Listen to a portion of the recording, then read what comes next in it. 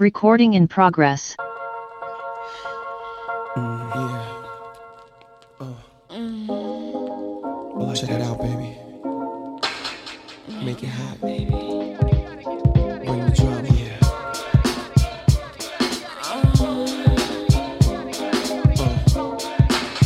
Yeah. Def Jam. Make it hot.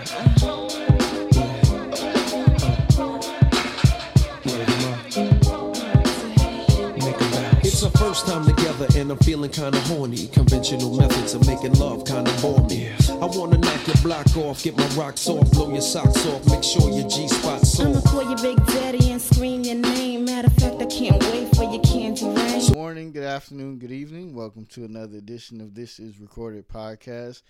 I'm joined here with a mentor, a scholar, a helper in the community, a teacher, and an overall good person. May you please introduce yourself. Hi, good morning, Reggie. Thank you for that introduction. My name's Tammy Hatcher. I am currently the program coordinator for the Central Sterile Supply Program at Southern Crescent Technical College. I've taught both in surgical technology and Central Sterile. I've been at the college for over 15 years, but I've been in education for over 21 years in surgical technology.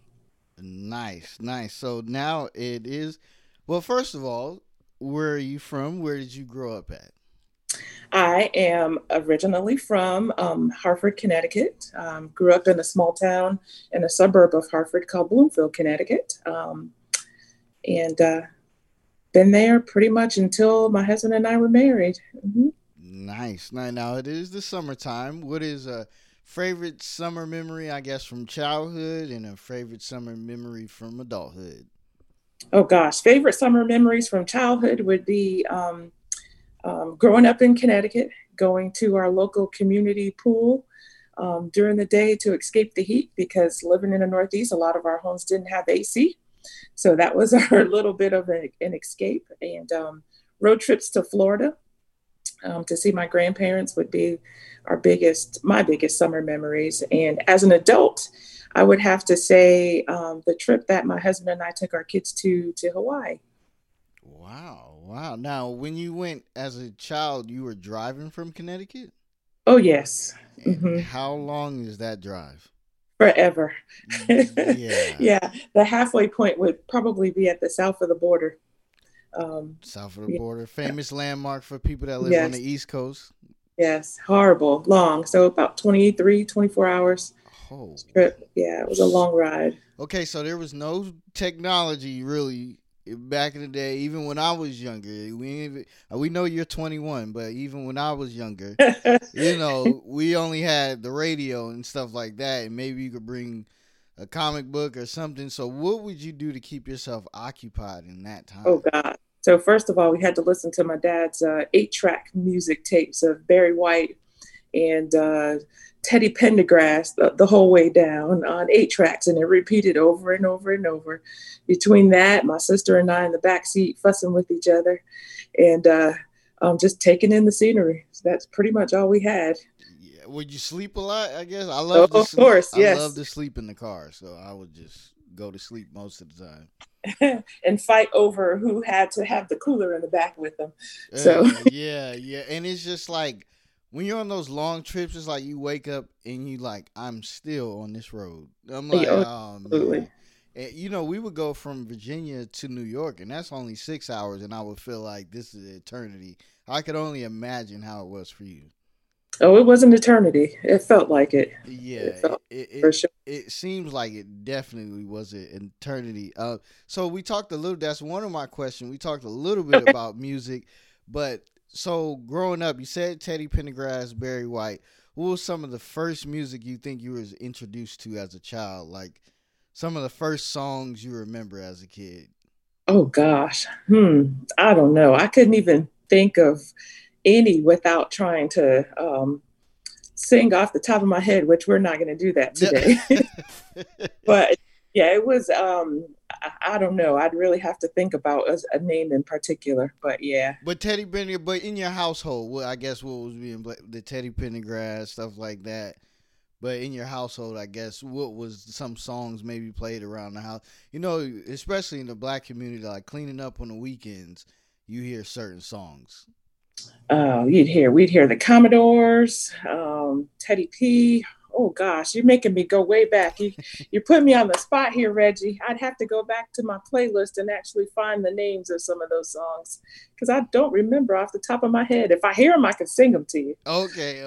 And we're not gonna make you sing now. Do you No. remember? Do you remember some of the first songs you got into on your own? Like when you got into music by yourself, what was some of your favorite artists? Well, I can tell you my favorite artist to this day, and still probably will always remain. I And think I is know. you know who it is? Is it LL Todd Cool J. Smith? Is it Todd? Todd Smith. Todd Yes. Smith. Favorite Todd Smith song today? Because I know that's hard. Oh gosh, probably Doing It. Oh yeah.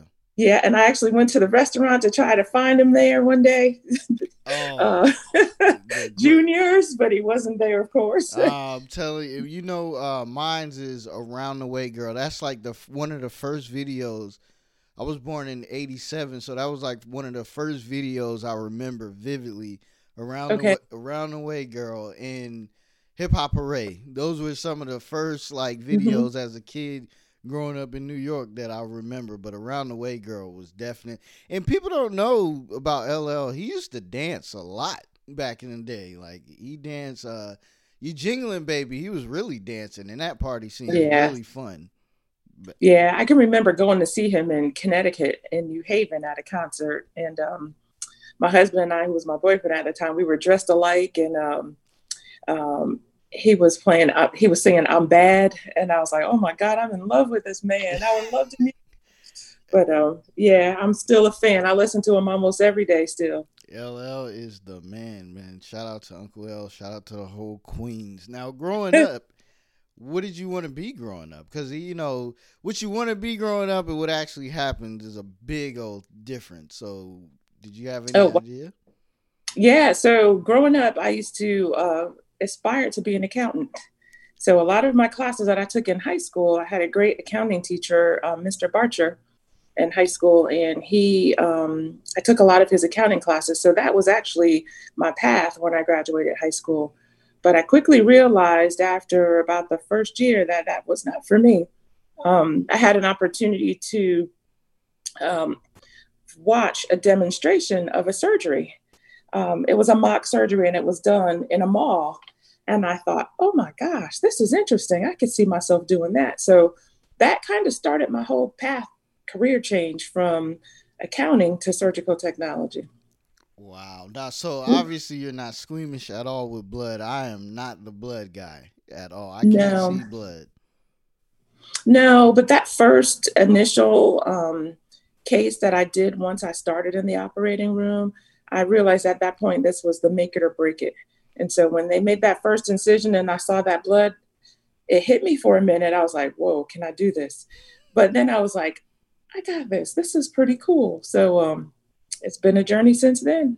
Now, it is interesting. Definitely, like even some things like architecture. Like for me, I guess when I seen people's houses being built and, like my in-laws' house being built, I just realized like, wow, this is pretty amazing how they take dirt, a plot, and just turn it into something. So I would imagine like surgery is like these people are broken or they have things messed up, and then all of a sudden it's just like they heal them. So that's got to be interesting as well. I just don't love blood like that. No, I mean, I think sometimes you have to think of the greater good of why you're there and the outcomes of our part of the team does in making successful patient outcomes or to preserve the quality of life for them. So although we're not actually cutting, but we're there and we're part of healing for them. So I think that helps.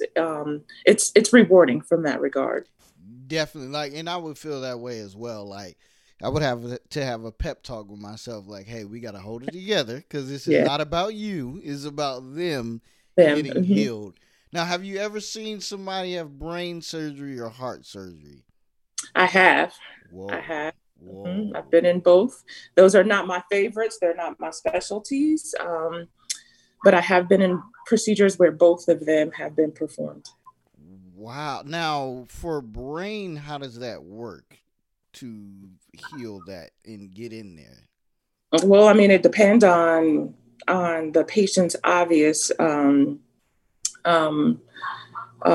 disease or pathology or whatever their underlying diagnosis is as to what you would be doing. But sometimes it's something simple as just an aneurysm. Yeah. It's something as simple as a hematoma, which is a blood clot. Sometimes you get little kids that are falling off bikes with no helmets. They bump their head. They develop subdural hematomas. And then others are obviously more invasive for people that have cancers or tumors. It was not my specialty. Unfortunately, or fortunately, the only times that I've actually been able to be an active surgical technologist during craniotomies would be for emergencies because I worked the evening shift. So most of them that I were involved in were for like subdural hematomas. But the more invasive, bigger procedures were typically left for the day team that had more experience on a daily basis with performing those types of cases. Now, do they cut into your head and look at your brain? Is that how it works? They do. It depends. If it's just for a blood clot, that it's more of a burr hole, just a smaller hole, just to evacuate. But if it's something for a tumor, yes, they do. Wow, that They can, is interesting. yeah, they can remove a portion of the scalp. Obviously, under microscope, they do a lot of the work, and they can look at the areas of the brain and remove tumors if needed, Wow, science or is rather. Mhm. amazing. And you know what? I think a lot of us take that for granted is because it's like we grow up and we do certain things to our bodies and do all this damage to it. But it's like inside, it does a lot of amazing stuff for us ungrateful human beings that just abuse our bodies and treat them so bad. Yeah, our bodies are amazing gift of God, and we don't realize that to some degree it's a machine, so we have to take care of it. Um, and if we don't, unfortunately, just like anything else, a vehicle, if we don't take care of it, we don't put the right gas or do the right maintenance, it begins to diminish. Yeah, So and rebel yeah, against us. yeah, Yeah, it's not gonna.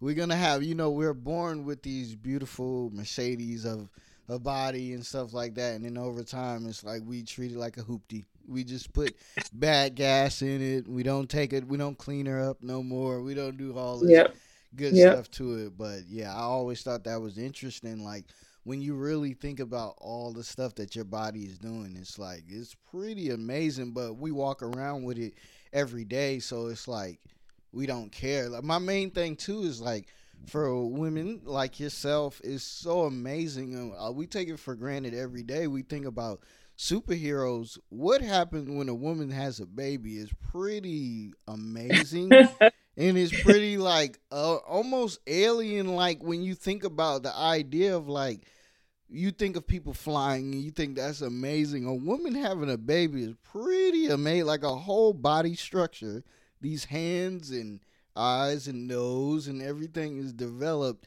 inside of you, and then it comes out and then mhm, just into the world. Like I really think we all take that for granted a lot on how women do an amazing. Like if we see people fly every day, we're like, oh, that's normal. People having babies is pretty amazing and like as yeah, it is. supernatural as you can get. Like, whoa, this is amazing.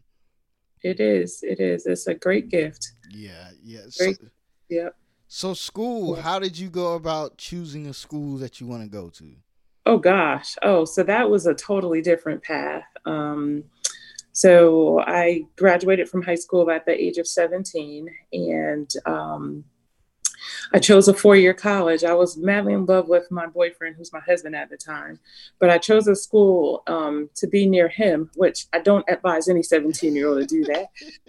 But that's what I did at the time, and that's how I ended up. I ended up at an HBCU, attended there, and realized, as I said before, accounting was not for me, and I found something that was for me. So I ended up ended up moving back home actually for a short time, back to Connecticut.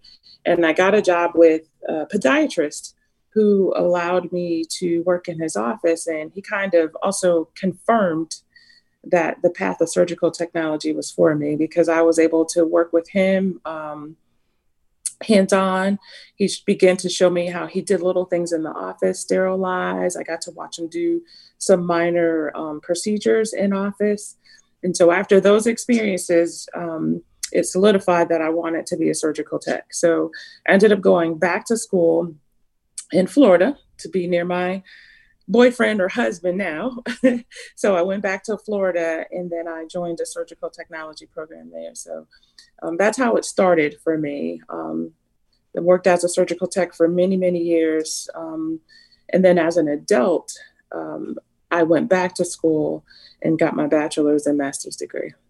And that's amazing. And that's something, we have, me and my wife, we have some her brother and stuff like that. And we have nephews, and they're in that younger age coming out of high school, that's 17, 18.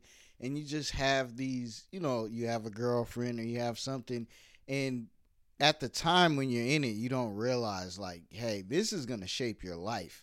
You are shaping your life depending on somebody else. In your case, you're in the 1%. It seems like it worked out. Yeah. Yeah. But it's like, it's hard to navigate how to talk to a child that's madly in love. Like, hey, like, maybe you want to be careful, or you want to do this or do that. Like, it's so hard because they're so deep in it. They choose their career path. They choose their life path at 17, 18 off of someone else. And, like I said, it's a blessing that yours ended up that way. But in most cases, it's like, it doesn't work out, and one person wants something and the other ones don't. And you really want to go to this school, but they really want you to stay at home. And it's just like, and you don't know how to say no because you're madly in love at the time. So it's like, how do you think you navigate that, I guess, with your children? Or what would you say to young people? How do you have that conversation when they're just like choosing their life basically out of high school, but your mom and you're cool, but like, Daniel is the best thing I've ever met in my whole entire life. He came from God for me. How do you have that conversation? Oh gosh, that's a tough conversation to have with a child. And so I think at some point you have to, as a parent, number one, be open and honest with your children, and having the ability to be able to communicate with them. And I think if that person, as you hypothetically called him, Daniel, if Daniel is there for that person, they'll be there for them when they graduate college as well. So these are times in your life that you won't be able to get back. Those are years in your life you won't be able to get back. So it's very important that you be able to do what God has placed on your heart to do. And at 17, you don't know. I mean, like I said, I wanted to be an accountant, but you don't know at 17 because you really haven't had the opportunity to experience life. So you need to be able to get out a little bit away from mom and dad and find out who you actually are and what it is that you actually like. And sometimes having that opportunity to do that, because neither one of you really know who you are at 17 or 18. So you have to grow. And I think fortunately for my husband and I, we grew together, which was a great thing. I'd be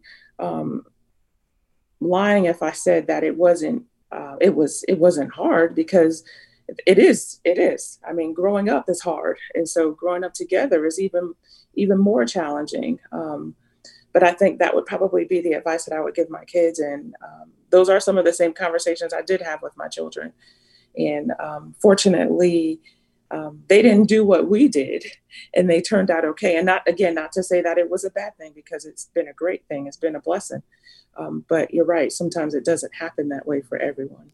Yeah, it's just, when you're young and navigating through life, it's just like, you just think like, this is going to be the way, mom and dad. Even when you see your kids with friends, you see the friends come and go. And you just like, they're so young, and I think they just really want their independence more than anything, and they want to show you, the parent or anybody that doubts them, I know what I'm doing.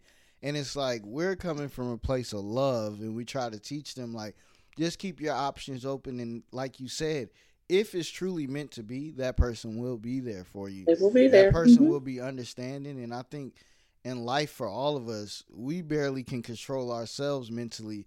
So it's kind of harsh to try to control somebody else. Like, don't go to that school because I'm not going to be there. I think all Sure. of us have to allow, I think the word is grace. Like, we have to give each other grace. Even with talking to these kids, I think you just drop that little knowledge dart, like, hey, maybe you should keep your options open or this or that, because it is, and you leave it alone, because the more you peck at them, the more they rebel and go the Oh, other way. absolutely. So Absolutely. it's really hard, and it's really funny watching them go through that. And it's like, I wonder 5 years from now, how are we going to talk about this situation? I mean, Sure.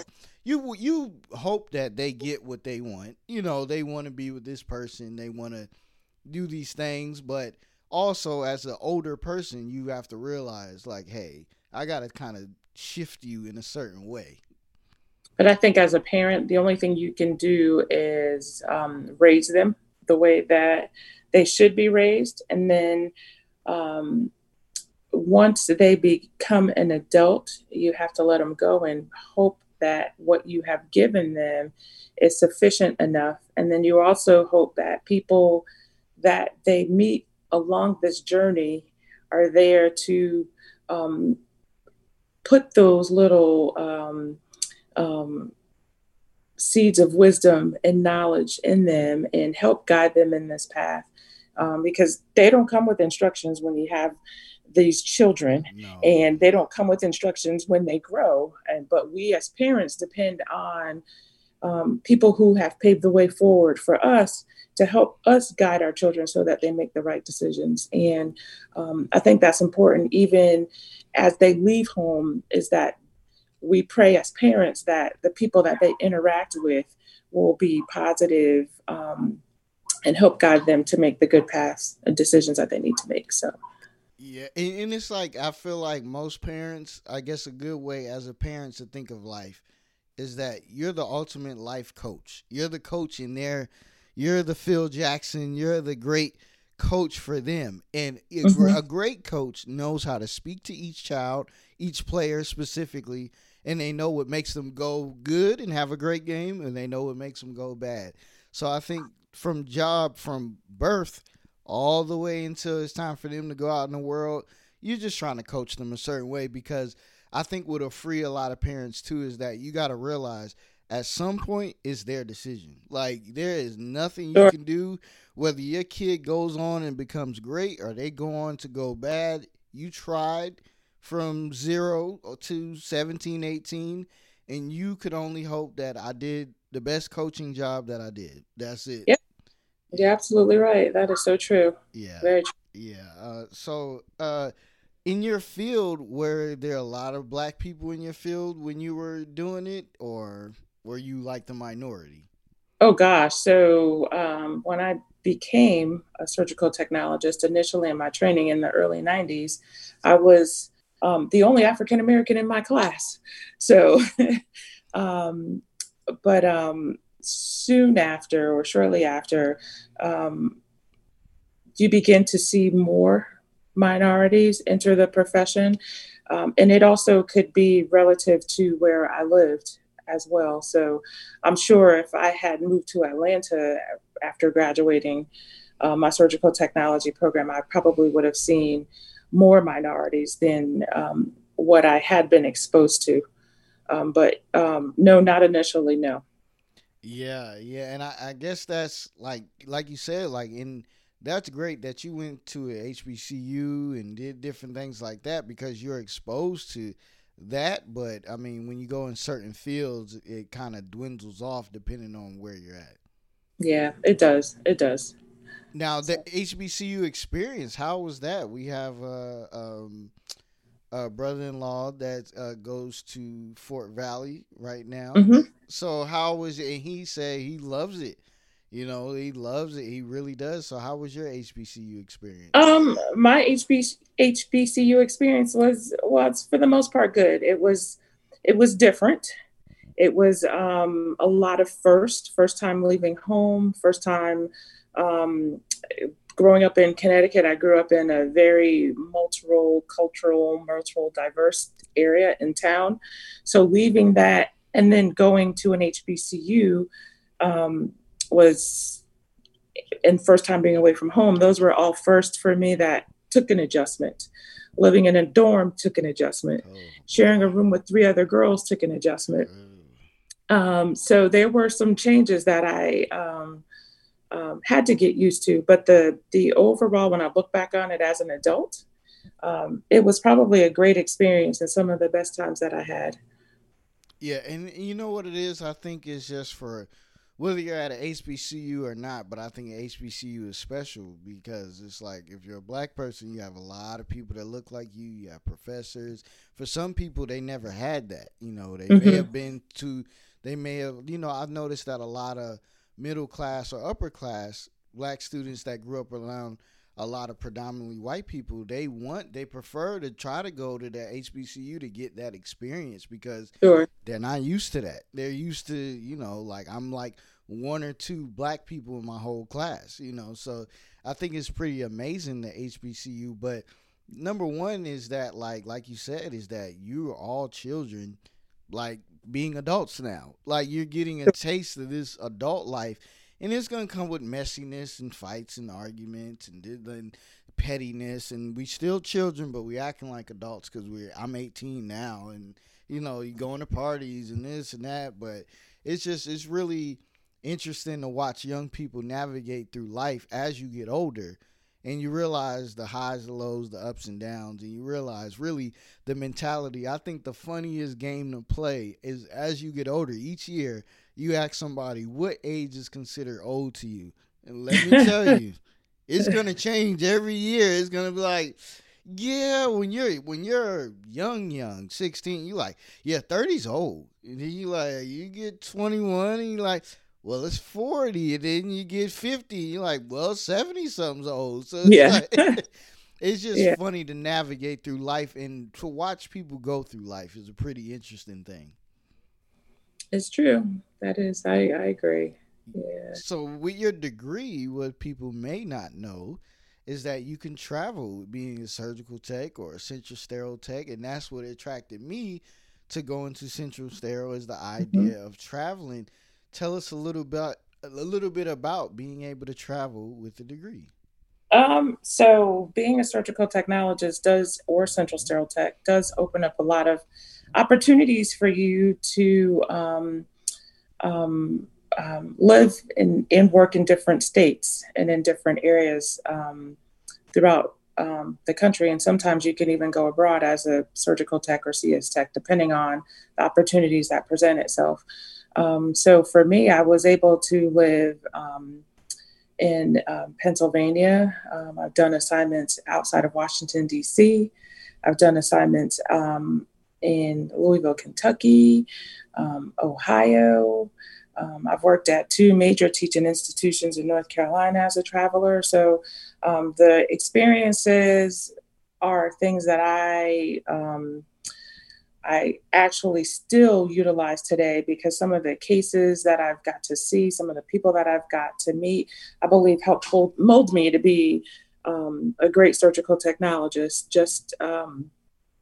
Just having that opportunity to be put in the forefront of certain cases and you're expected to function. So I think that was when I did a lot of my growth as a surgical tech. And so a lot of those experiences I never take for granted. And going from one hospital to another hospital, although it may be the same procedure, there's two different doctors doing it. So they may not do it the exact same way, but you can take what you've learned from one physician and how they did it and go to another hospital and say, hey, okay, Dr. So-and-so and so did it this way. This might work or this will work. And so it's just been a great experience. And again, being able to see different parts of the country, being able to take in the cultures of the different areas that you've gone to, the people that you've met. So it's just been, the savings are there because your salaries are increased a lot more than the average person. It was a great experience for me to be able to do it. And I think, everybody will think that is nice and that's great, but I think what they're really going to remember is that money is going to Yeah, be, of course. hey, I'm going to sum it up for you guys. That money is going to be great because you're Yeah. putting yourself out there, moving from where you're from, and then you're going to get compensated for it. So, Yes, you will. You will. yeah, Yeah. the younger people that listen to the podcast, hey, you're gonna get paid, guys. So, just if you want the money, you're young, you need to travel, go get paid. Yep. As long as you're in a position that you're able to do it, then I would highly recommend it. So, how did you get into teaching out of that? Oh, that's a great question. So after I began to settle down a little bit, and my husband and I had our first child, um, the hospital that I worked at, um, one of a student came there for clinicals, and the student asked me. They would always request me, "Can I come work with you? Can I come work with you? Can you teach me?" And so that got back to the school. And so I got approached by one of the program directors at the college and said, "Hey, how would you like to come work for us?" And so that's how I got into education. I started off as a part-time instructor. And then while I was there, I thought, this is not for me. I don't know if I want to do this. I think I like being back in the hospital setting.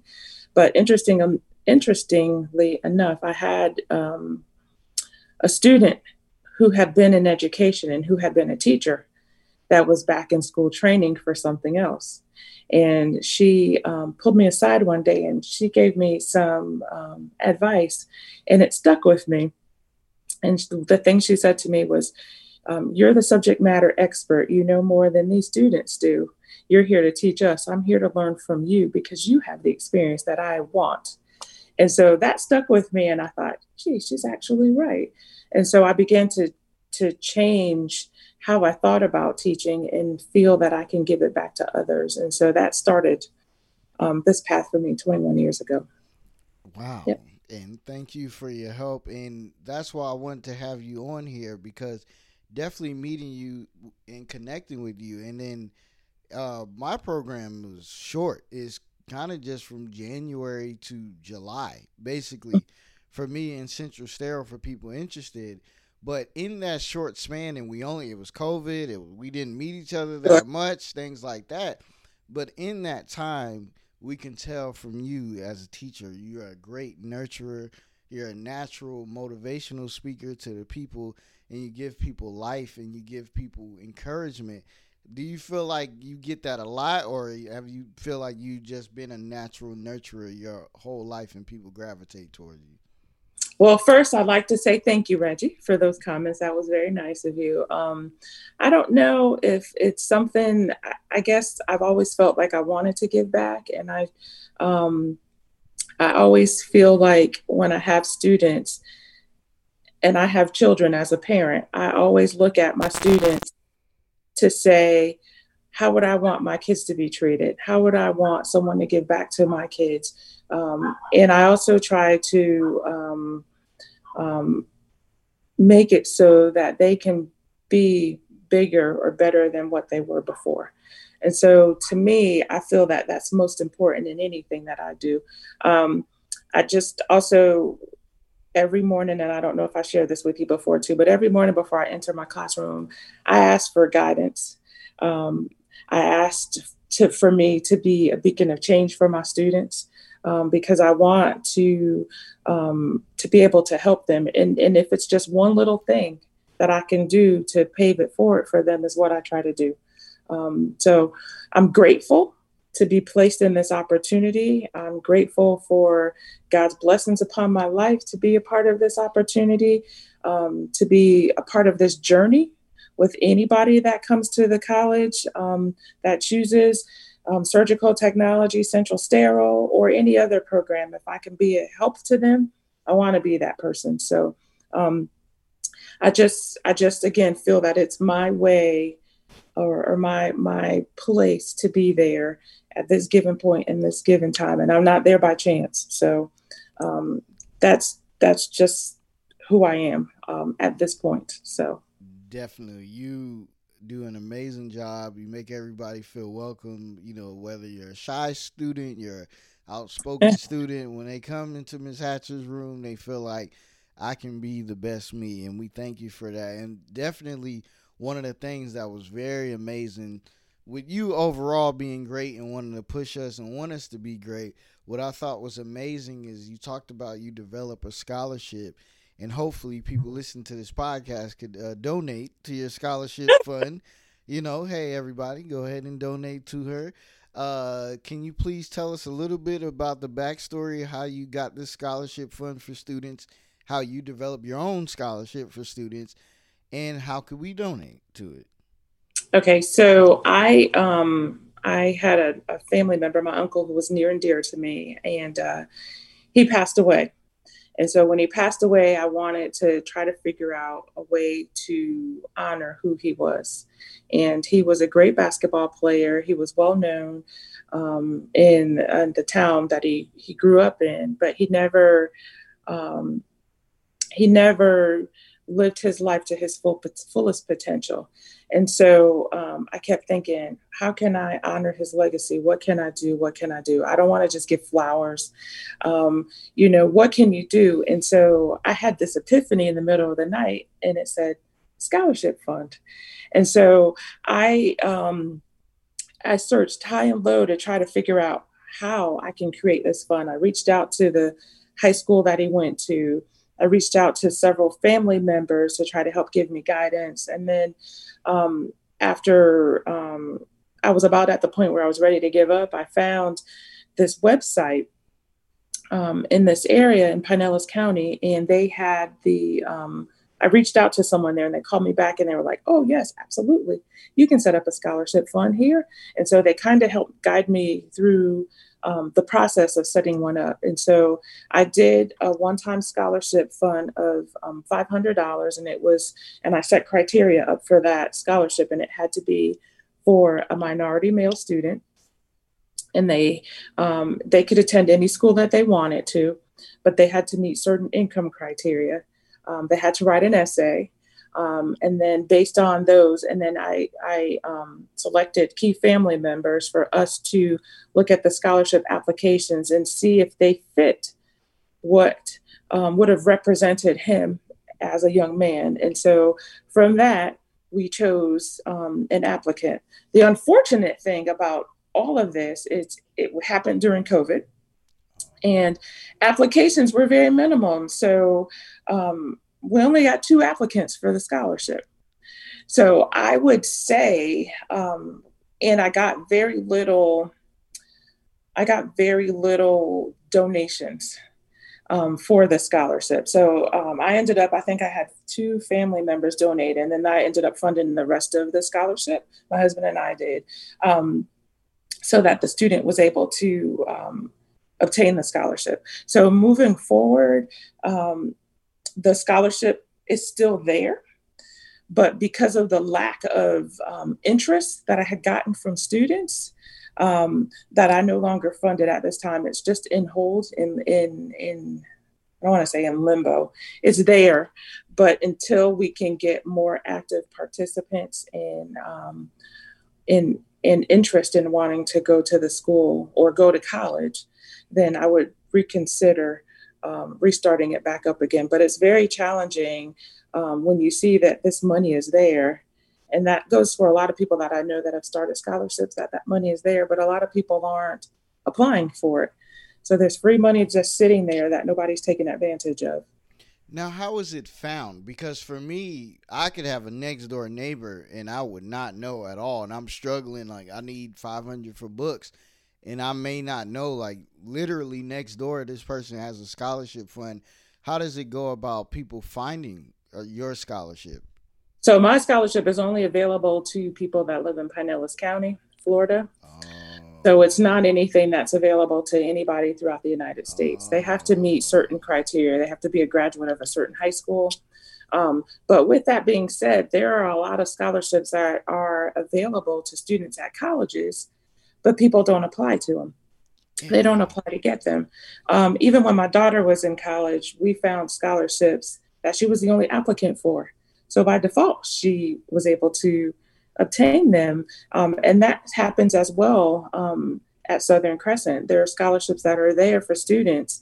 And we'll get emails that say, we haven't gotten any applicants. Please encourage students to apply. And so there's free money there, but we just have to get the students to apply for the scholarships. And But there's yeah, there.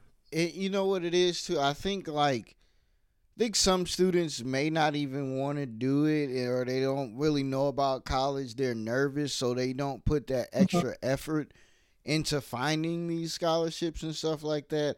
Or for some people, they just think it's only in Georgia we have the hope. They only think like if you low income, that's the only way.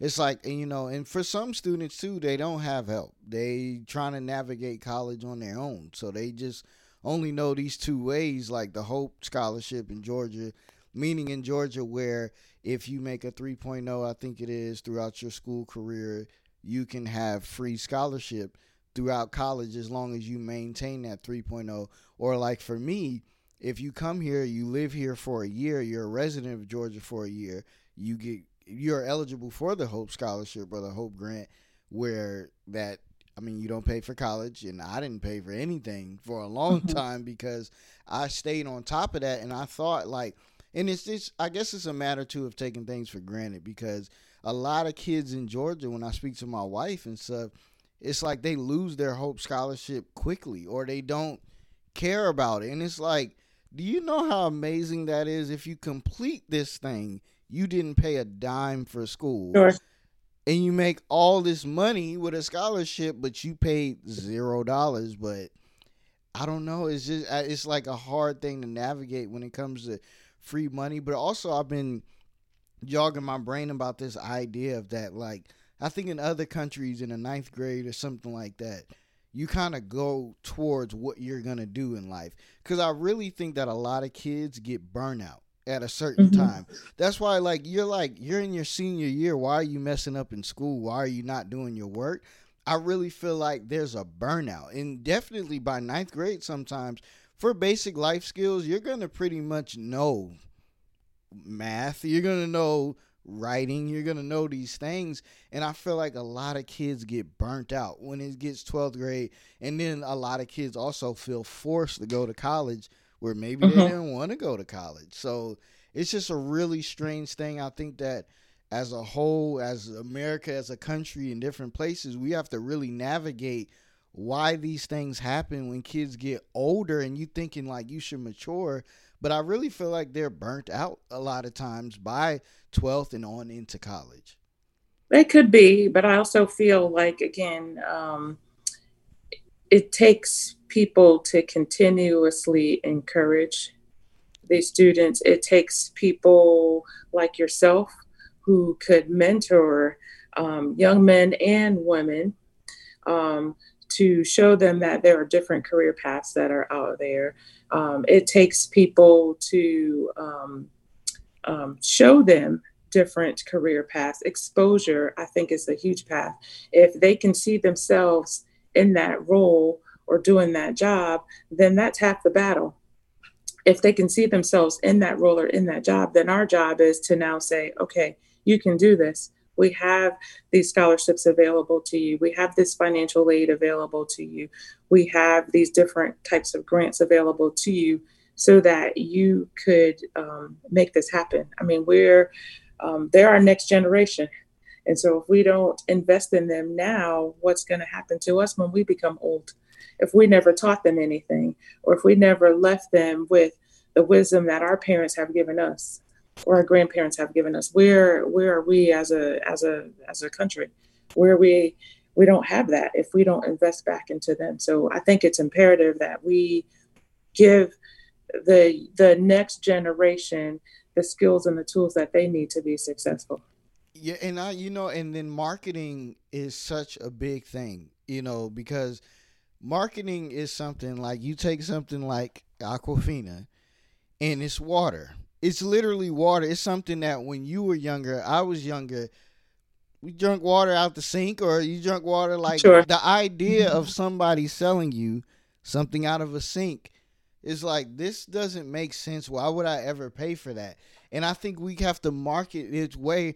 And I think a lot now with podcasts, especially, is that the media is not controlling it. People are controlling it. And the way we can control things and the way we speak to children and younger people is that, hey, check this out. You don't really know what you want to do in life right now. You don't have this passion for art, for cooking, for something that you know, I may not need school. I can just go and do this. I could do hair. I could do these different things, even though you need it for hair and different things too. Yeah. But it's like, you got to talk to kids like, yo, check this out, right? Look, you go, you get all this money for school. We get all these grants. You go, you check it out. You have fun. Y'all partying.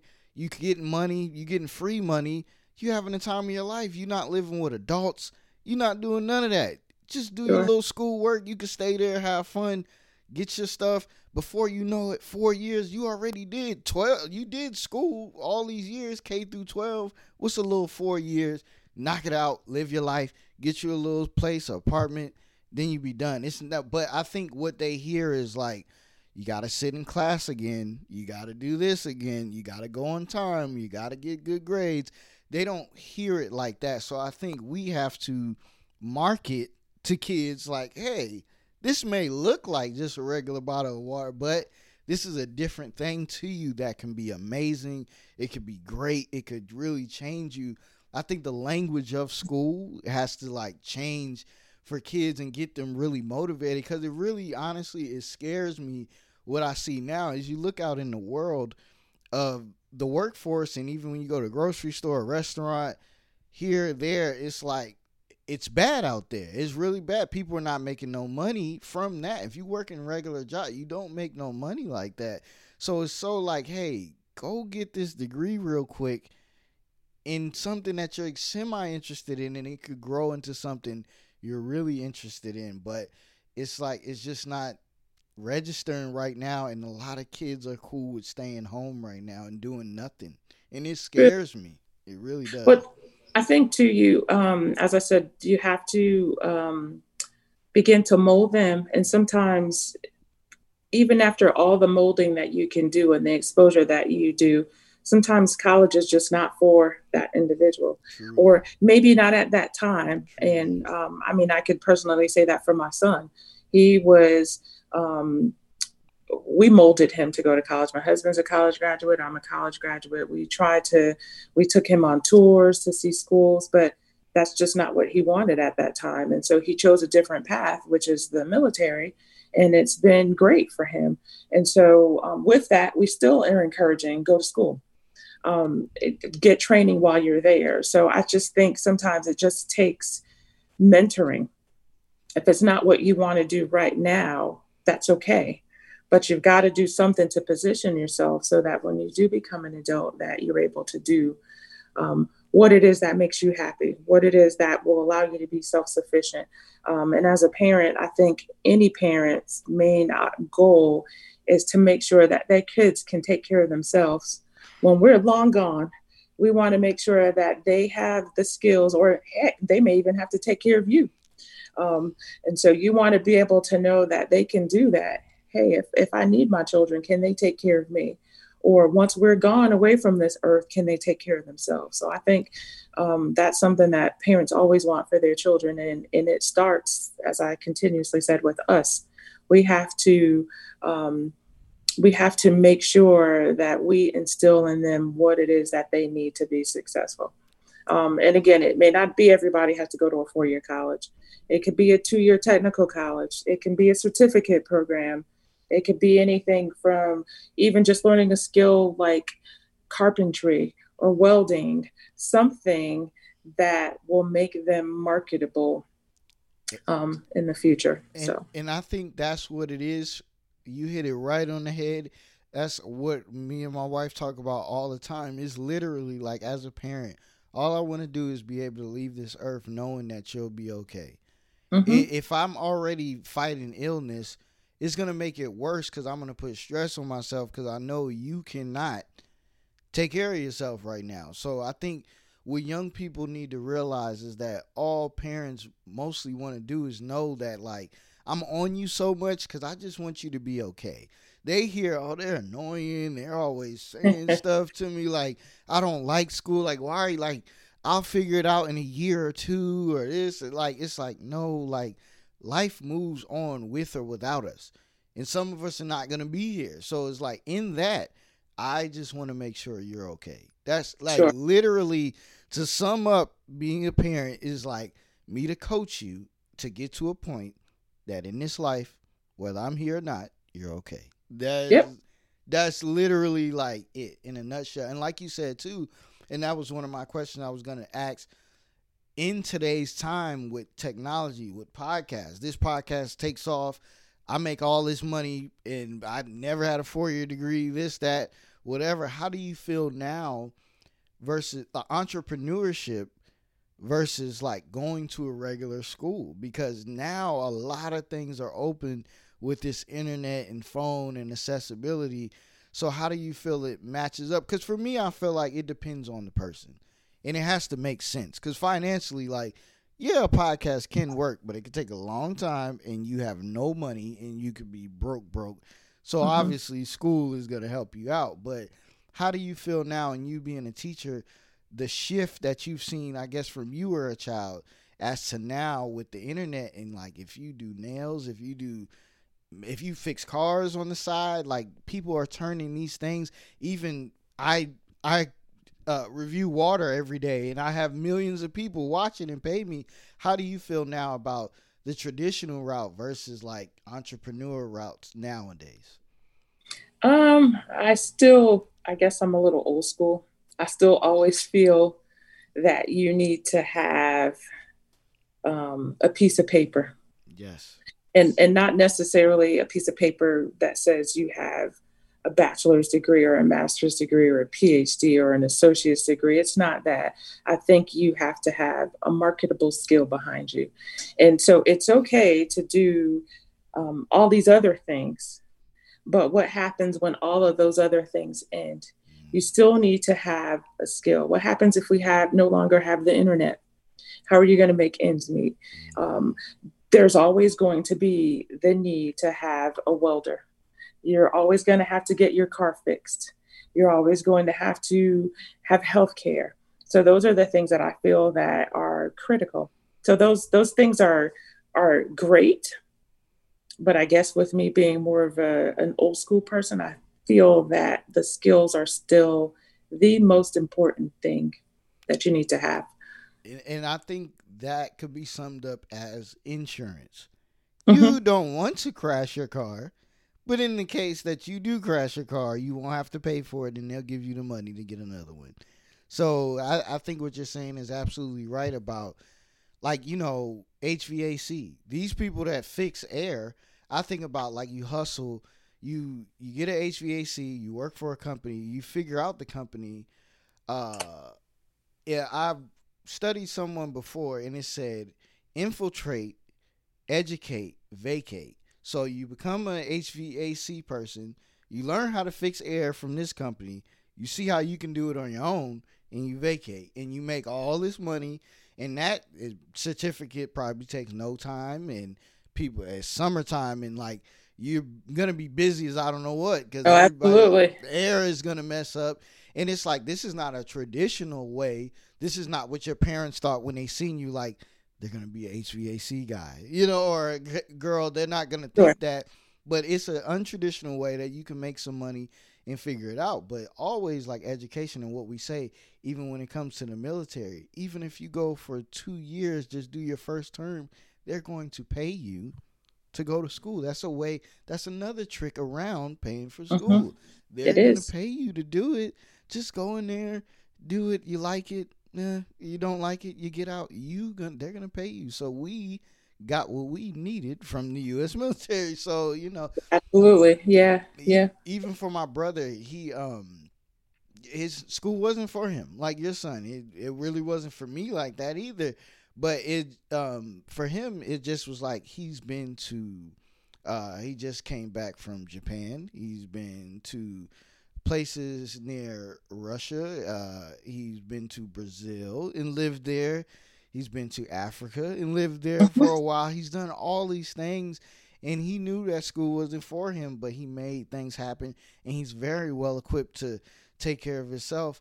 You know, my brother bought a car straight out, and I was like telling him, like, I don't think you understand, like, a new car. I'm like, people don't do that. You know, like, people do not have the financial ability to just pay for a car straight out.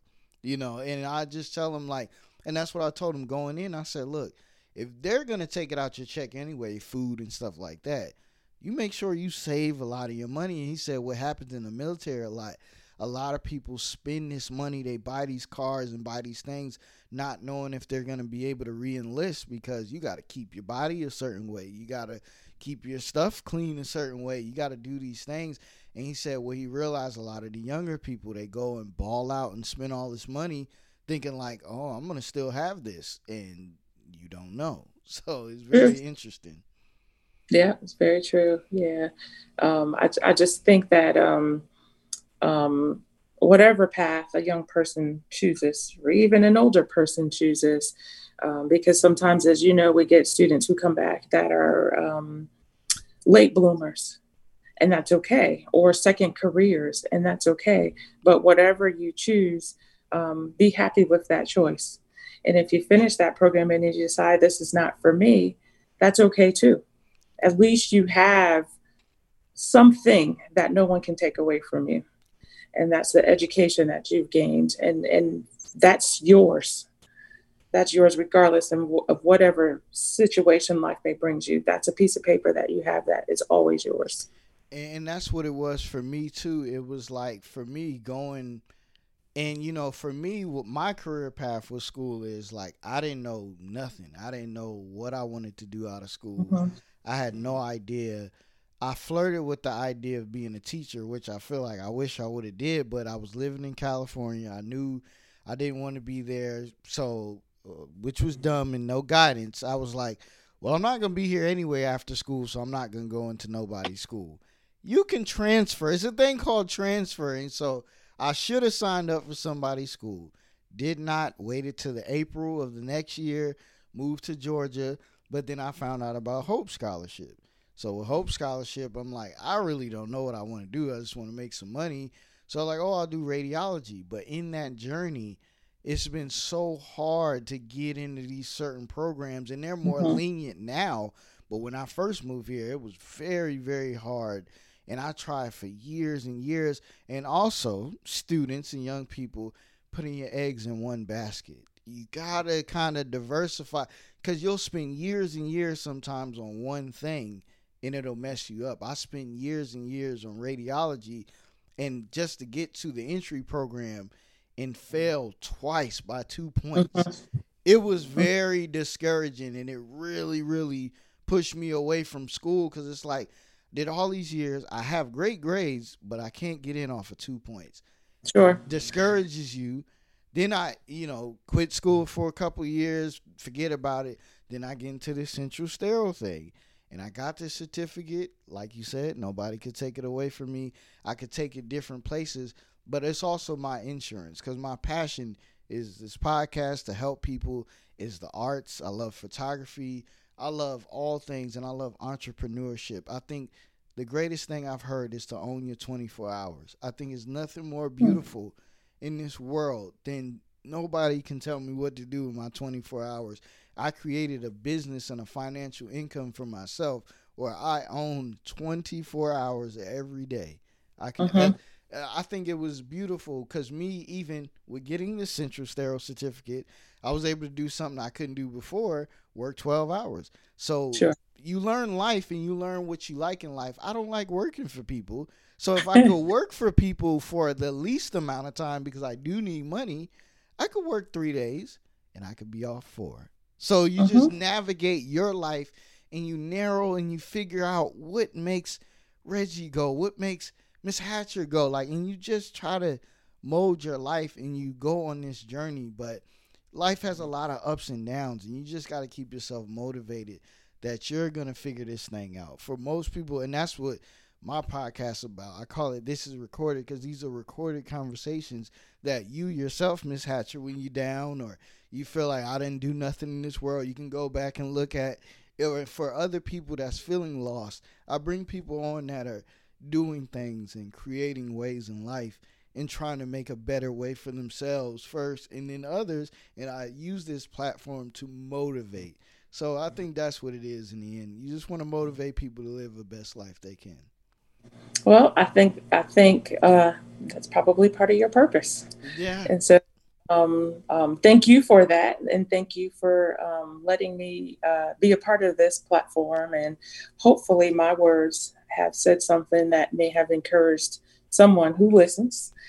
If at minimum, at least to consider going to school or reconsider a path for them that they may have thought may have been closed. So, and then in closing, one of my last two things is just that for the average young black students, you may know the struggles, you know, different obstacles and things they may face. You know that in the household, they're the first sometimes to go to college and to do things. What do you say to that young girl or that young boy that just like didn't have no guidance? They come from parents that they like, hey, I just want you to get out this house when you're 18. And, you know, there's no real encouragement. There's no love there. What do you say to motivate them as far as like, I guess, school and just trying to find themselves? What do you say to that lost person, I guess? Well, first and foremost, I would say if you believe it, you can achieve it. Number one. I would say that. Number two, I would say surround yourself by people who are encouraging, that will believe in you as well. Try not to be around discouragers. Because that it only changes the mentality and the way that you think. So place yourself around people who will encourage you and believe in you as well. As a young person leaving home for the first time or trying to navigate in college, connect with peer groups on campus. That could be a support person to you. There's a ton of student support services that are out there that are willing to help students grow and help navigate through those challenges. And sometimes their challenges are within home. But if that is a challenge that you have within home, you have to take little small steps. Get yourself in a position where you can get out of that situation so that you can only move towards improving yourself. But the biggest thing would be surround yourself by positive people and role models and people that are going to encourage you. Sometimes you have to change the narrative if you want your situation to change. So, yeah, and I truly believe that that's the biggest, because life is going to go. You're going to lose people. You're going to have health problems. You're going to have financial problems. But having those people around to pick you up or having those people to even pinpoint something's not right with Miss Hatcher today. Something's not right with Tammy today. Like, but I know you because you surround yourself with good people.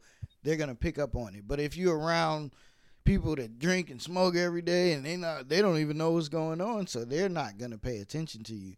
Yep. Or you don't have it at home. So what you said is very important. And the last thing we do when we get out of here, we call it speaking to existence. This time next year, Ms. Hatcher, how do you feel you will like impact people more in your life? I guess this time next year, next summer, how do you feel like your impact will help people? Oh, wow. Well, this time next summer, I hope, or I'm prayerful that I would have graduated even more students in Central Sterile Supply. And I hope that them graduating will allow them to create opportunities for themselves that may not have been there before.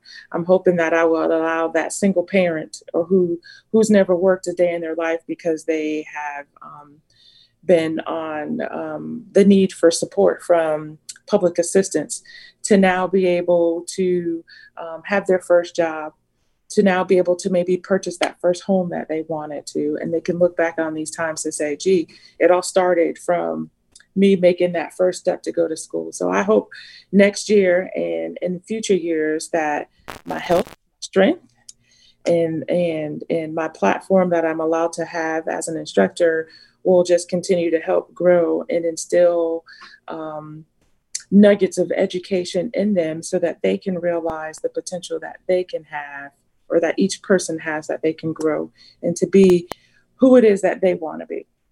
And this is recorded.